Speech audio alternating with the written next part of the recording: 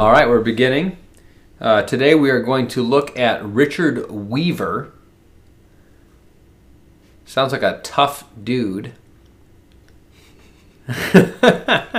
He was very tough. All right, give it to us.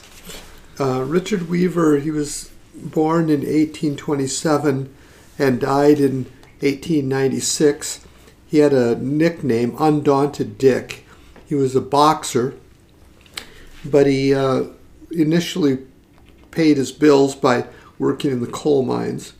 And he was actually down working in the coal mines when he was 7 years old. 7? Yeah, these were in the days before child labor laws. But there were times when he would be out down in those coal mines. You'd never see any light for 6 days. Dude. Yeah. And he was in a home which was an unequal yoke. His mother was a believer, a praying woman, and his father was a drunk. And he has a very early memory of him and his younger brother clinging, holding close to their mother and crying out to their father, "Don't kill my mother." And he was standing over Richard's mother with an axe, and he was raising it up. And he would say that if she didn't stop praying, he was going to cleave her in two. He was going to bring down that axe. But she looked up at her husband and said, "Ah, George, you cannot let it fall unless the Lord permits." So she believed she was in God's hand, praying for her son, all of her sons. And Richard, he didn't become a believer right away, but he had these Christian influences. He had an older brother who was a primitive Methodist preacher. And in those days, there was quite a bit of power often still in the Methodist churches. Okay. Nowadays, you're a bit surprised if you meet a Methodist, especially with the larger denominations, who has any life in them at all. But when you look back to the middle 1800s, and even toward the end of the 1800s, there are many of the churches there that were still quite fundamental, while their seminaries and some of their bishops were going bad doctrinally, yet in the churches themselves, they were quite vigorous. Okay. And so it was his older brother who, I believe, led him to Christ. But he was up and down. He had been a boxer, and he had this one memory. He had sworn off going into boxing, because boxing in those days was quite brutal. And he had this one memory of coming out of a prayer meeting, and there was a girl who was being abducted. She was being dragged away by 3 men. And she cried out. She said, "Richard, protect me." Well, Richard Weaver was a great big guy, very strong. And he just flung off his jacket and his hat and began to pummel these 3 guys. Yes. He had 2 of them down on the ground. And then he was the ringleader. He was going after him, just beating him up. But after he had done it, he thought, I've backslidden. I should not have done this. So although he had protected this woman, but he went down to the nearest, what do they call it, a public house. Yep. There was often you'd have an inn, maybe somebody would have a house large enough where they would maybe rent a room, or it would be an inn, but also they would have a large room where people could go, like what we would call a community room. Okay. So if you live in a place where you have these small cottages, and then you'd have a community room. If you have a family get together, you go over to the community room. Yeah. Well, that's what they mean by a public house. A pub. Yeah, a pub. Yeah. Yeah, it's short for public house. Yeah. And most communities would have them. Yeah. And so if a bunch of friends get over, you don't have enough room in your house. Your house is so small. Their houses were tiny. And so they'd go down to the public house to sit around, and they might drink some beer. Yeah. And often beer was being served. And he comes in, and the matron of the public house realized something was wrong because he'd just been in this fight and beat up these three guys. Yeah.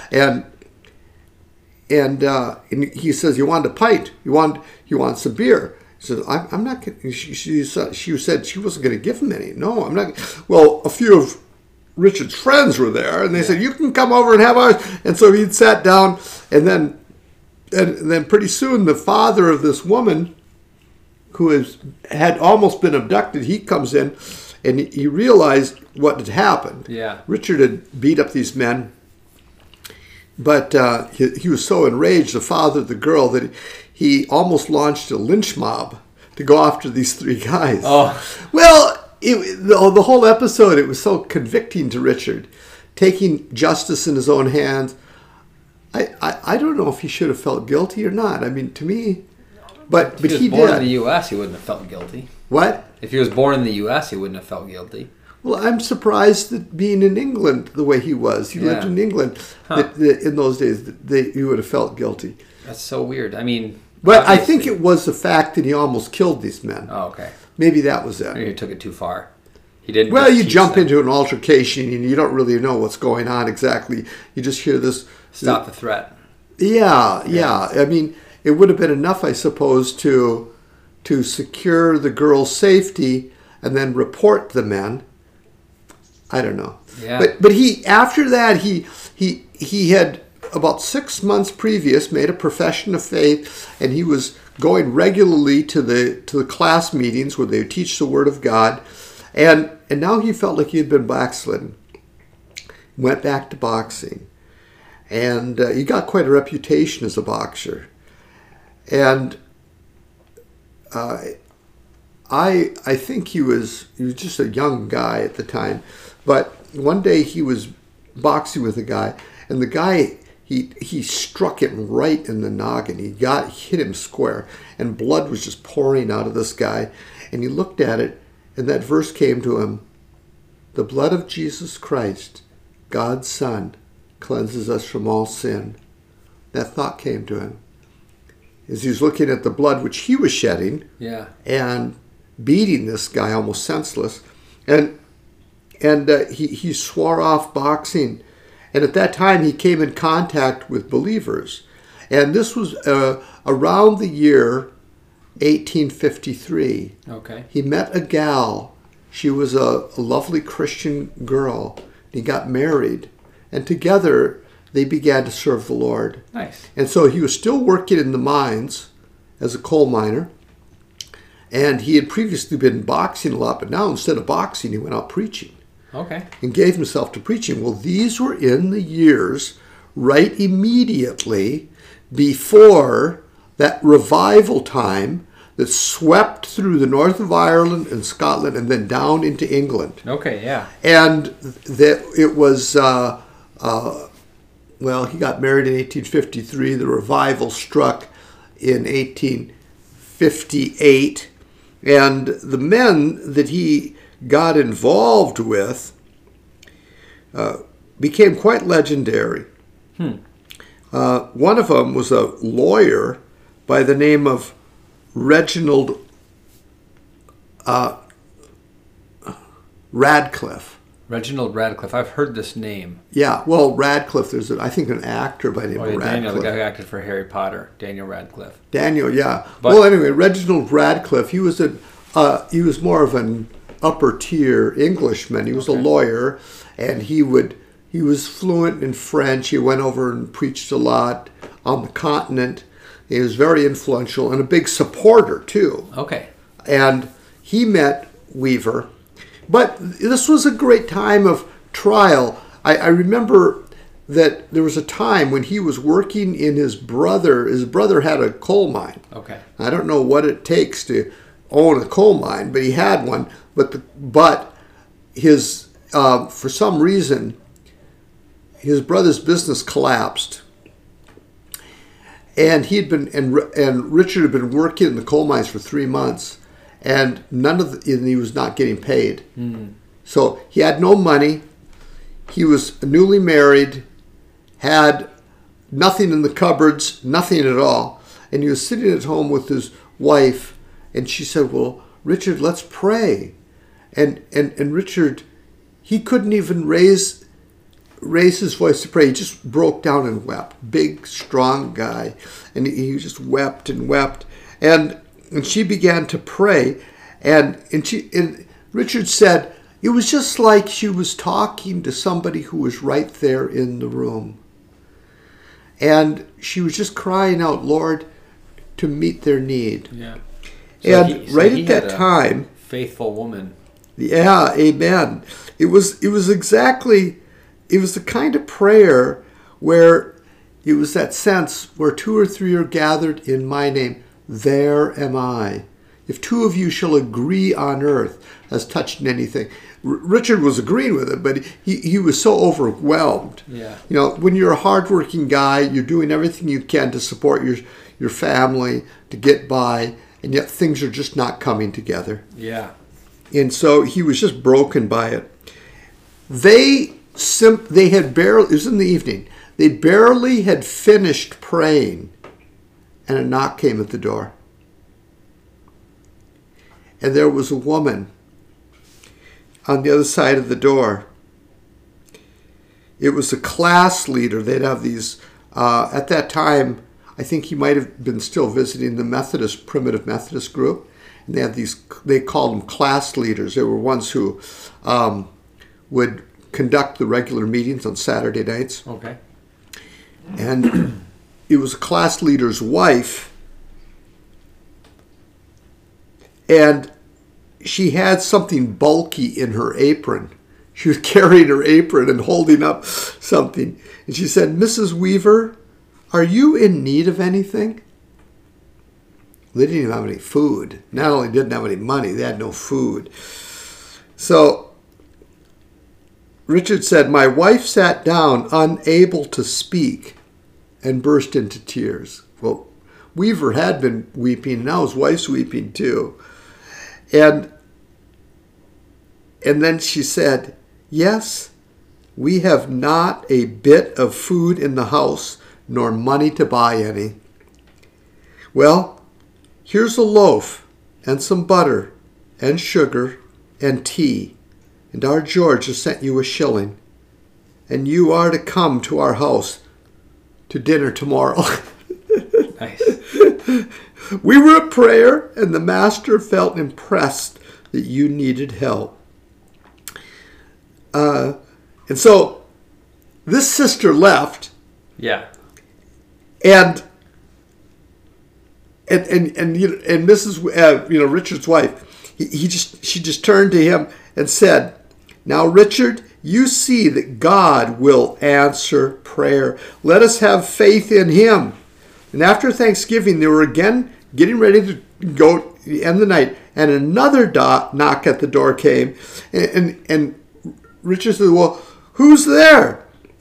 Open the doors, was the reply. I opened it. A hand was put in, and a man's voice said, take this from the Lord. He will provide. Didn't even know who the hand belonged to. What? He just sticks his hand in. So, and then he had about 5 shillings was placed in his hand. Wild. Well, in those pre-inflation days or back, they had inflation in those days too, but 5 shillings doesn't sound like much, but it was enough to get them by. Mm-hmm. Praise God. So it was just an experience like that, even though it wasn't much, Mm-hmm. and yet it was that idea, you pray, when you need it, the Lord is going to be there on your behalf. Yeah. And David said, I was once young and now I'm old, yet I've never seen the righteous forsaken, nor his seed begging bread.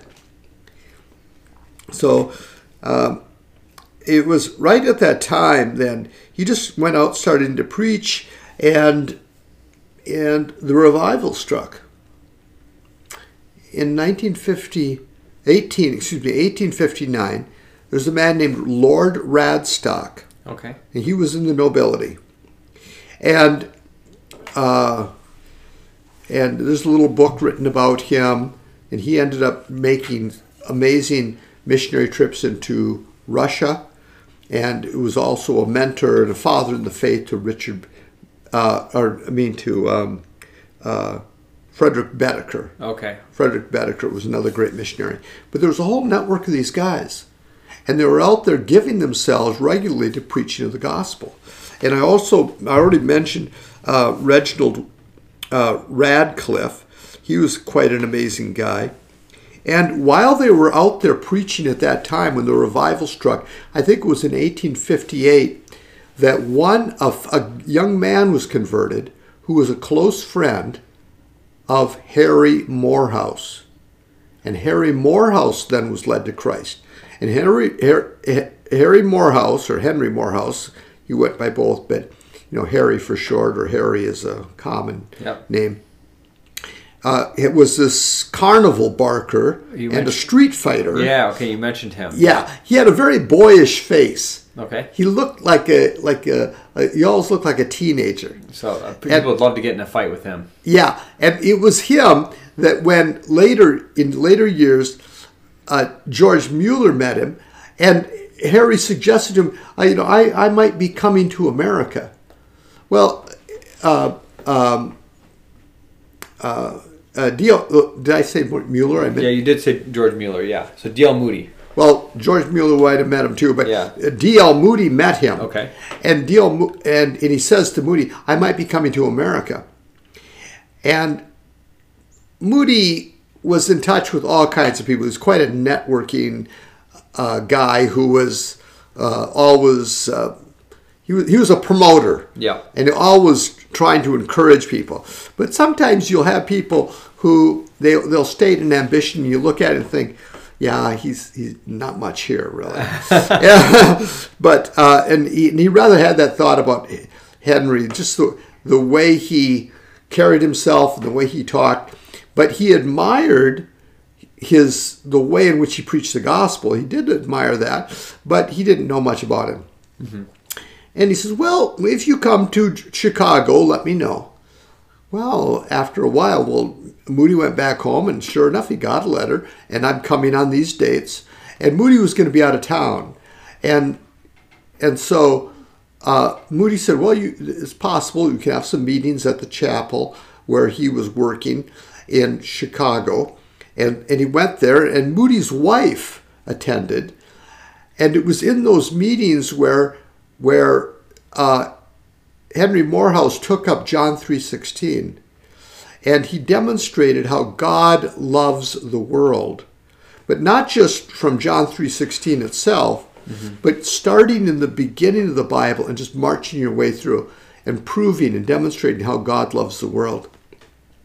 And the meetings were quite remarkable. And Moody's wife, she commented when Moody asked, well, how's this young man doing? How is his preaching? He says, well, it's very good, but it's not like your preaching. Well, Moody thought, well, if it's not like my preaching, it must be wrong. But Moody's wife said, no, you come listen to it. I think you're going to, you need to listen to it for yourself. So when he came back and he did sit and listen, he was just so thunderstruck by that message of the love of God, because Moody previously to this had really been so much preaching convicting messages about the guilt of sin, all those necessary things that you have to bring up, but he was slack in his emphasis on the wrath of God, really slack on the whole idea that God is love. Okay. So he later said that the preacher Harry Morehouse totally changed his life. Okay. And changed his preaching. Yeah. And it's in his son's biography. That's the more authoritative biography of D.L. Moody written by his son. And he tells the whole story. But I only mentioned that Lord Radstock, Reginald Radcliffe, teaming up with with Richard Weaver. They were going out preaching, these guys. Mm-hmm. Richard Weaver, a very common guy, is a coal miner and a boxer. But these other guys, high-level guys, but fellows who, I mean, in society, but loving to preach together and working together. And when that revival time struck, there was such an amazing outflow of work being done. One of the guys who would later be a mentor to Harry Morehouse was John Hambleton. He had been an actor. Okay. A guy who had gone on expeditions. He'd gone to Australia and actually out to California hunting for gold. And he was one of these, I don't know how you'd picture actors in those days, but an acting troupe, raised in acting. And he had gotten converted, and he was working with Harry Morehouse. And all these meetings going on, it was just like there were so many of these impromptu and open-air meetings going on encircling Chicago, the city of London, that it was almost like the city was being besieged by an attacking army. Wild. That's the way they felt. One of the things, this is a beautiful thing, that it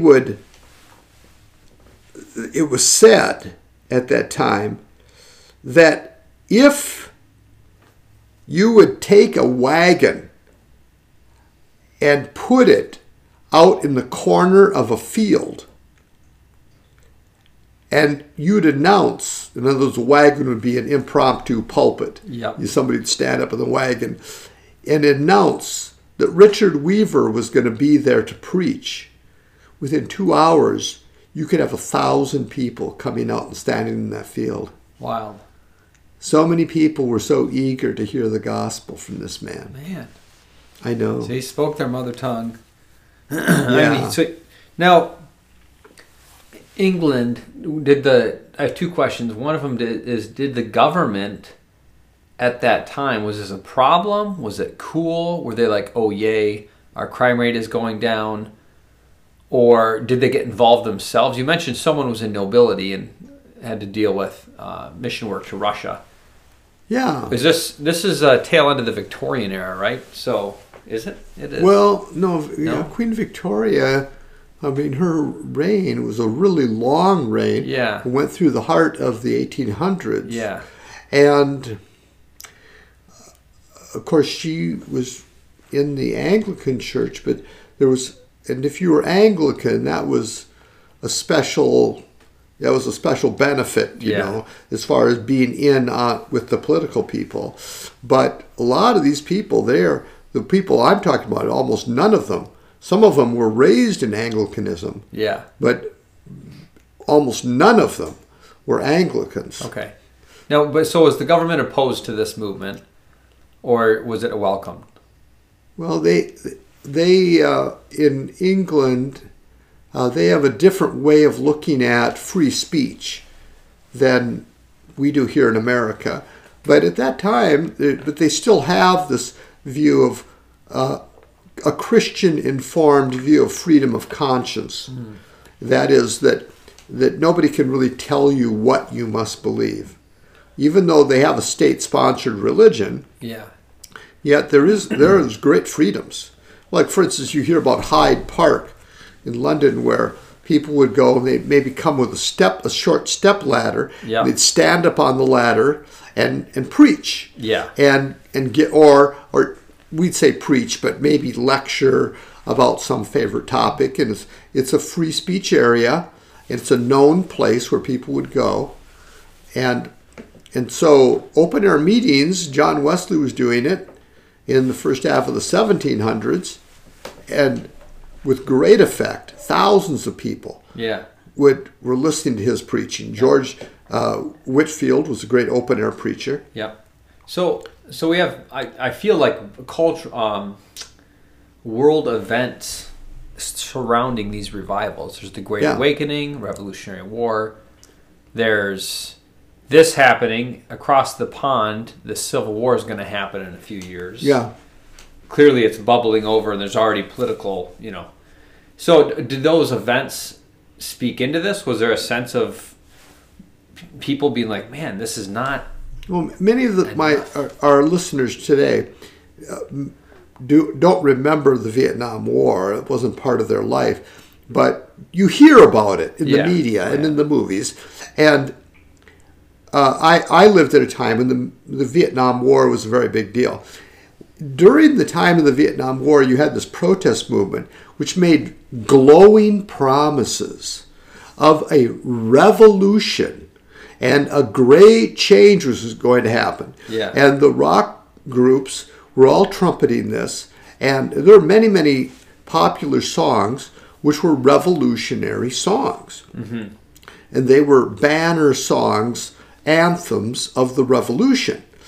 But as the war in Vietnam wound down, and of all people, Richard Nixon, who became an infamous villain politically, a president through the Republican Party, yet he was the one who ended the war. Yeah. And people were thinking that these evil politicians were going to continue to string along the war and kill off our generation, and they kept that war thing going. Yeah. Well, what happens when the war's over? The war's done. We're not at war anymore. Yeah. And about the only thing they had to talk about was the legalization of marijuana. That was it. What became of the big revolution? And you had all these people who had given themselves and devoted themselves to listening to this revolutionary talk and maybe leaving college, going off to live at a commune out in Colorado, living in virtually a cave, and becoming like Neanderthals. And they were burned out. And I, as a young person, I was just an observer. I was a kid. Yeah. But I felt so lied to. So if there was a kind of a setup that where the devil had really oversold himself, and people saw that what had gone on in the whole revolutionary movement, the whole hippie thing, was just a big lie. It wasn't true. Yeah. All this, and you listen to it in classic rock, all those old songs, you found out that so many of these performers were standing in line for a liver transplant, and they're burned out, they're messed up, they're perverted in their thinking. Yeah. And so you think, these are not the people I want to be like. You felt totally betrayed by them. Yeah. They were making these glowing promises, and now the gospel came with great power. And there are certain individuals who are preaching the gospel. I think of guys like Josh McDowell, who published a book called Evidence That Demands a Verdict. Had a tremendous influence. Yeah. There were many people who were high-profile evangelists. Billy Graham at that time was in full stride. Yeah. And there were other men who were out preaching the gospel in a powerful way. And there, of course, was open-air preaching going on the campuses in some places. And I recall all of that. So the summing up of the Vietnam War and the way in which so many young people had felt so betrayed really opened a huge door. And there was a wave, a breath of revival that swept right through the country. Yeah. Sometimes it's called in the media the Jesus movement. Yeah. Well, something like that was going on in England. Okay. So there had been a revival in the last part of the 1830s with William Burns and with Robert Murray McCheyne. Okay. It was a localized revival up in Dundee, in a neighboring city, and there was was an amazing work, though. And that revival became an example of what you should look for. Okay. When revival comes, this is what it's going to look like.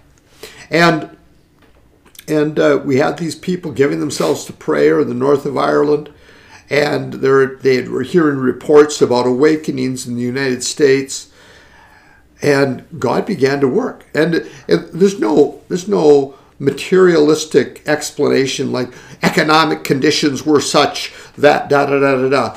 Although the Crimean War, which had gone on, it was a war with Russia that the Brits were involved in, was like our Vietnam.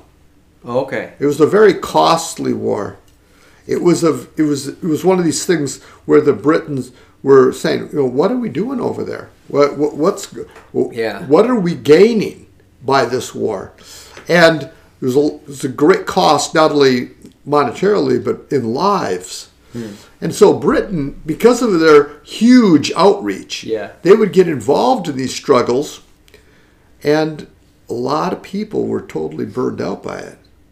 So that preceded the time of revival. Okay. You had these men returning from the war, and some of them had gotten converted. Now that was the case up in Scotland. The guy that mentored Donald Ross, he was a guy who worked as a chaplain among soldiers during the Crimean.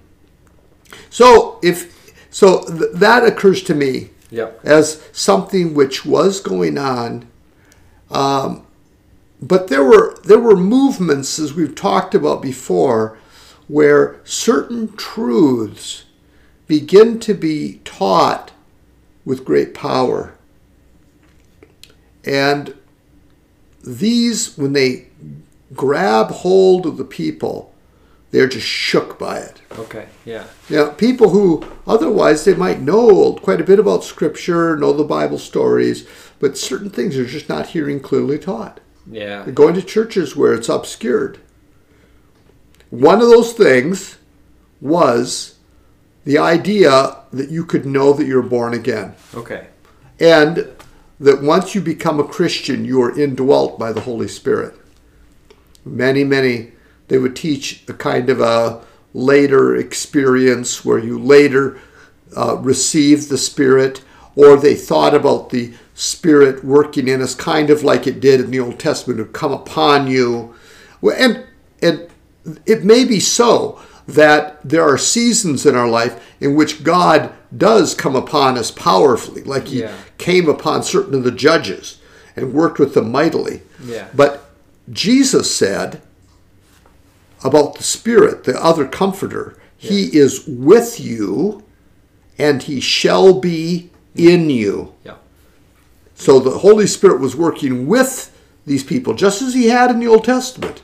He was with the disciples. But on the day of Pentecost, something new happened. Yeah. And a lot of the religious people there in England, they were placing the Christians back in a position as if they're just like the Old Testament saints. Well, are they? Or is the church a new institution? Is it different? Is it more? Is it something more than ancient Israel? Yeah, certainly more, yeah. I think it has to be. Yeah. Yeah. So those are just two truths. But there are other things too that freed the Christians, because when you're thinking that your Christian experience is all tied up with the ecclesiastical machinery of the time. Yeah. So for instance, we have to have a clergyman present. We can't preach the word unless we're in a church building. Yeah. And that's where God mystically works upon us and reveals himself. Well, what if we come to see that God can meet with us when we meet together in our home without a clergyman present? And that even though I have never been ordained in the church, I have the right by God, not as a rebel, but somebody totally submitted and willing to do the will of God, to preach the word of God. Well, that's exactly what happened with Richard Weaver. Yeah. Yeah, he was a boxer.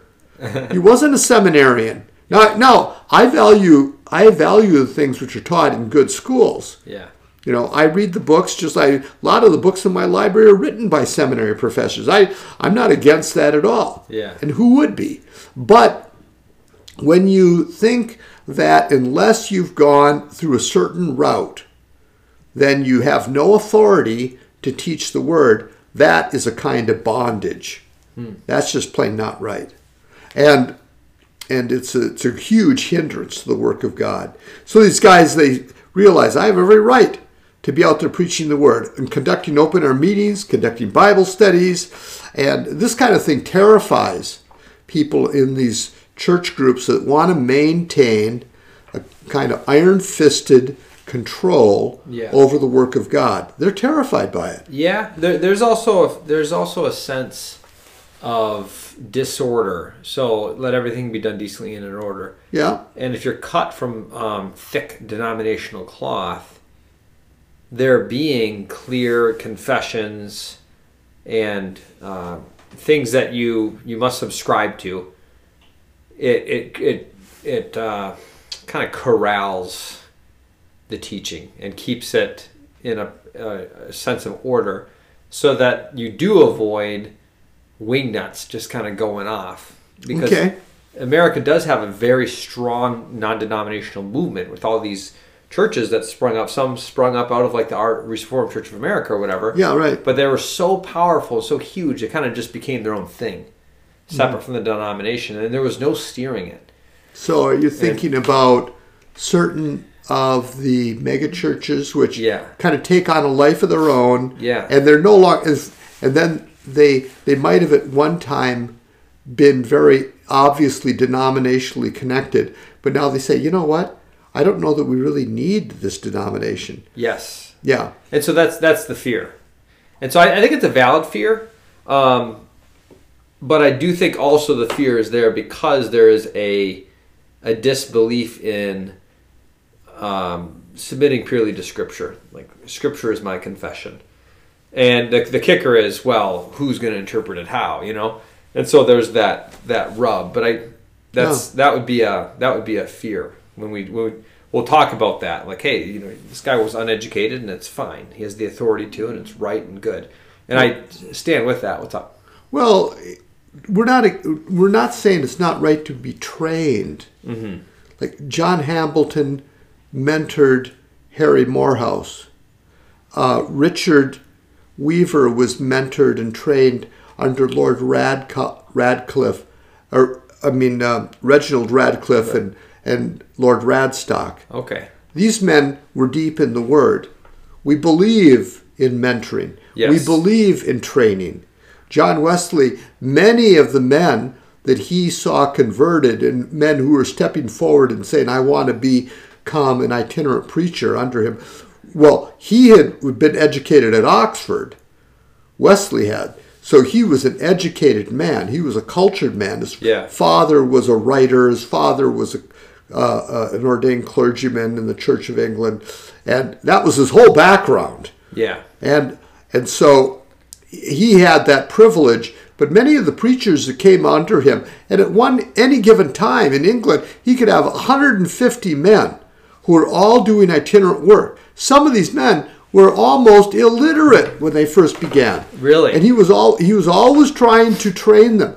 Be a reader. Nice. Get into the Word. Yeah. And he would be studying the languages, and he himself was always trying to better himself in the sense of being theologically astute. Okay. Yeah. But the assumption that we make when we become Christians, begin reading our Bibles, is that the Holy Spirit is our teacher. And the Holy Spirit is able to make himself understood. We have an anointing from the Father, which is truth and is no lie. And he teaches us all things. So, and that certainly has to apply to core orthodoxy. Yeah. It has to apply to that. Yeah. And the plain fact is that all around the world, you've got these Christians, many of them self-taught, as we would call it. But are they self-taught, or are they taught by the Spirit of God? Yeah. And here what's the proof of it? What's the proof of it? The fact that they maintain orthodoxy. Yeah. Yeah. That's good. So, London is surrounded, besieged by these people showing up to these open air meetings. Yeah. And Richard Weaver has his I don't know if you would say fame. His fame has spread as a speaker that people, it really resonates with them, whatever he's saying. And was he a believer's baptism guy? Was he like, saved and we're by a river now, let's get you dunked real quick? Or?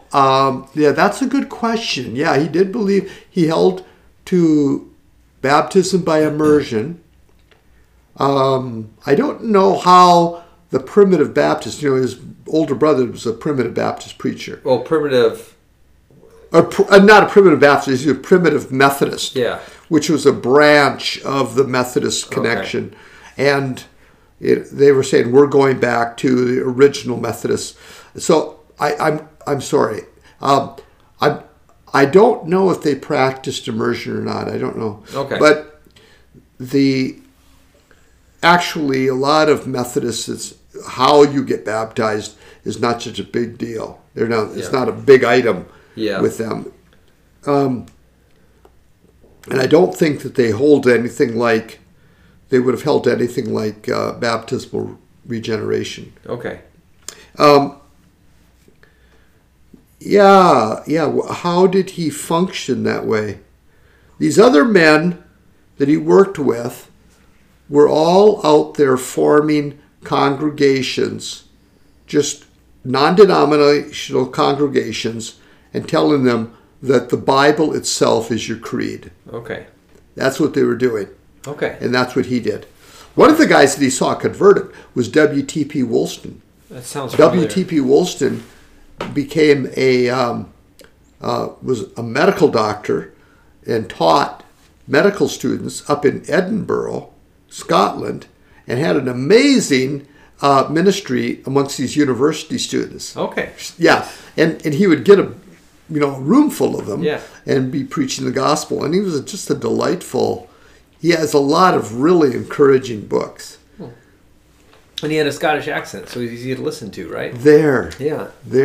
That counts for something. Quite a bit. I mean, it was like the fruit in Weaver's ministry. These crowds flocking to hear him, but also just to know that there was a whole network of guys who were active at that time doing this very thing. Yeah. Nice. Yeah, he had some discouragements. He suffered from epilepsy, probably from his boxing days. And he went through some real discouraging times. He went through the fire and through the water. Yeah. But the Lord brought him out, and that was the happy part. And so he knew what sorrow was. And I think one time he was accused of something, some irregularity. I don't know the facts about it.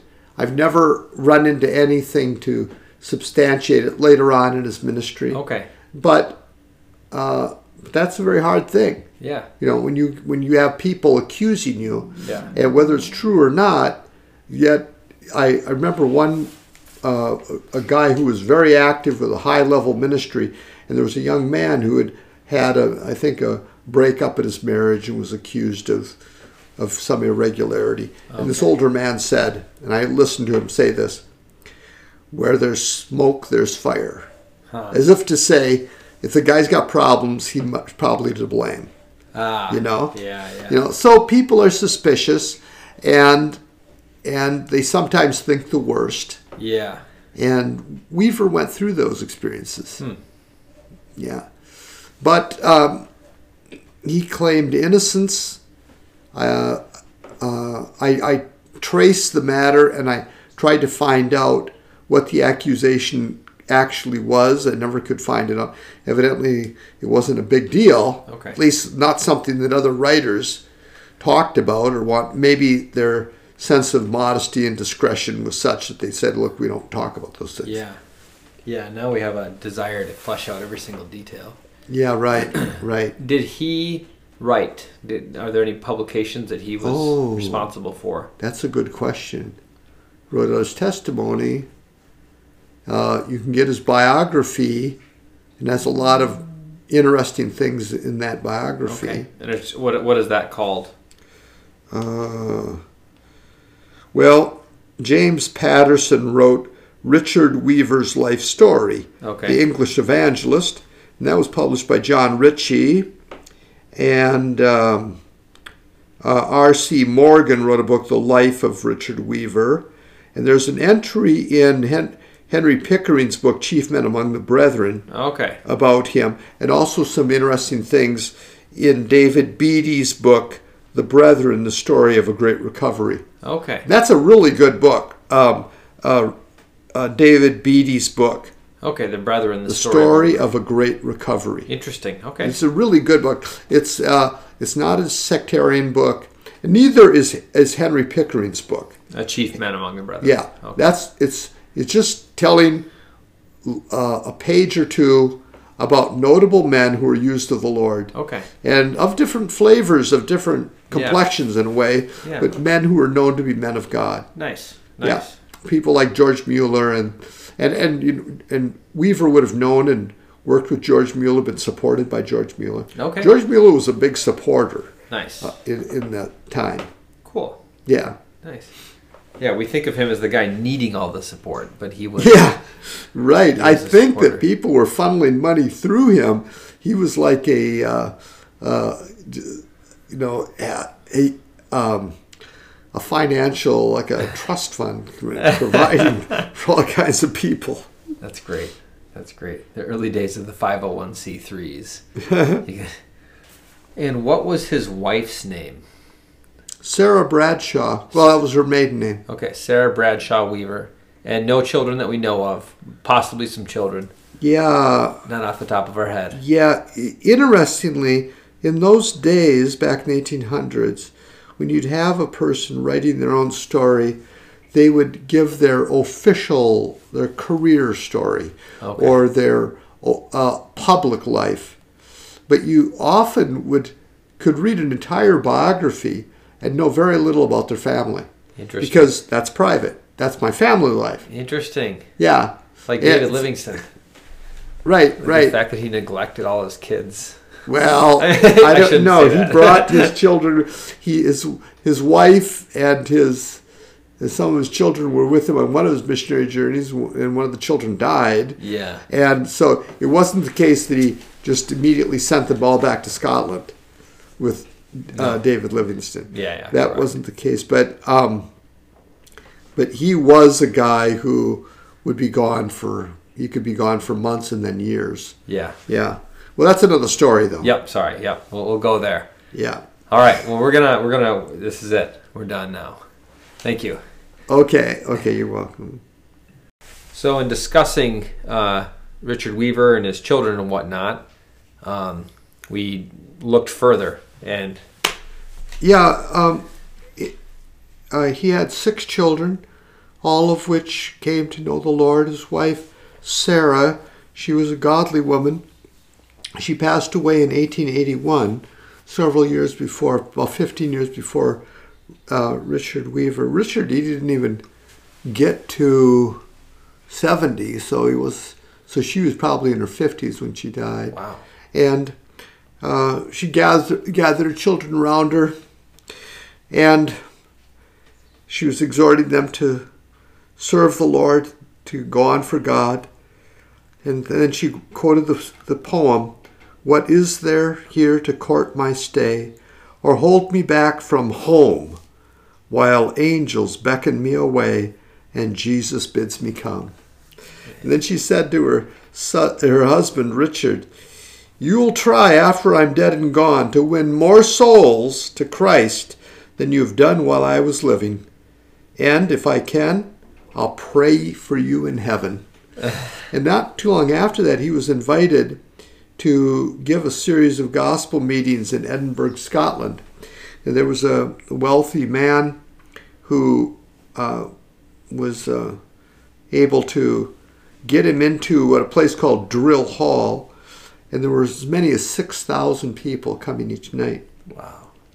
And a man I'd mentioned earlier, Duncan Matheson, he was a mentor to Donald Ross, and he had been like a army chaplain to soldiers in the Crimean War, and he was a great evangelist himself. But he said about those meetings, his appeals, this is Richard Weaver's speaking, was overwhelming. I have seldom seen such an impression produced on a people. It seemed an hour of solemn decision. The hall was still as the grave and solemn as eternity itself. It is evident God gave the word to various people for the cleansing of sins with convicting power.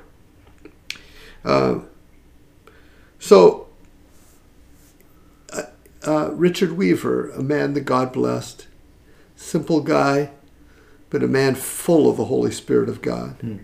And I just delight to think about how God can, by His great grace, save somebody like that and make him what He did. Yeah, yeah.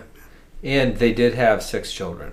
That was they had 6 children. They all came to the Lord, loved the Lord. Yeah. So praise God. Yeah. Intense. All right. Thank you so much. Yeah.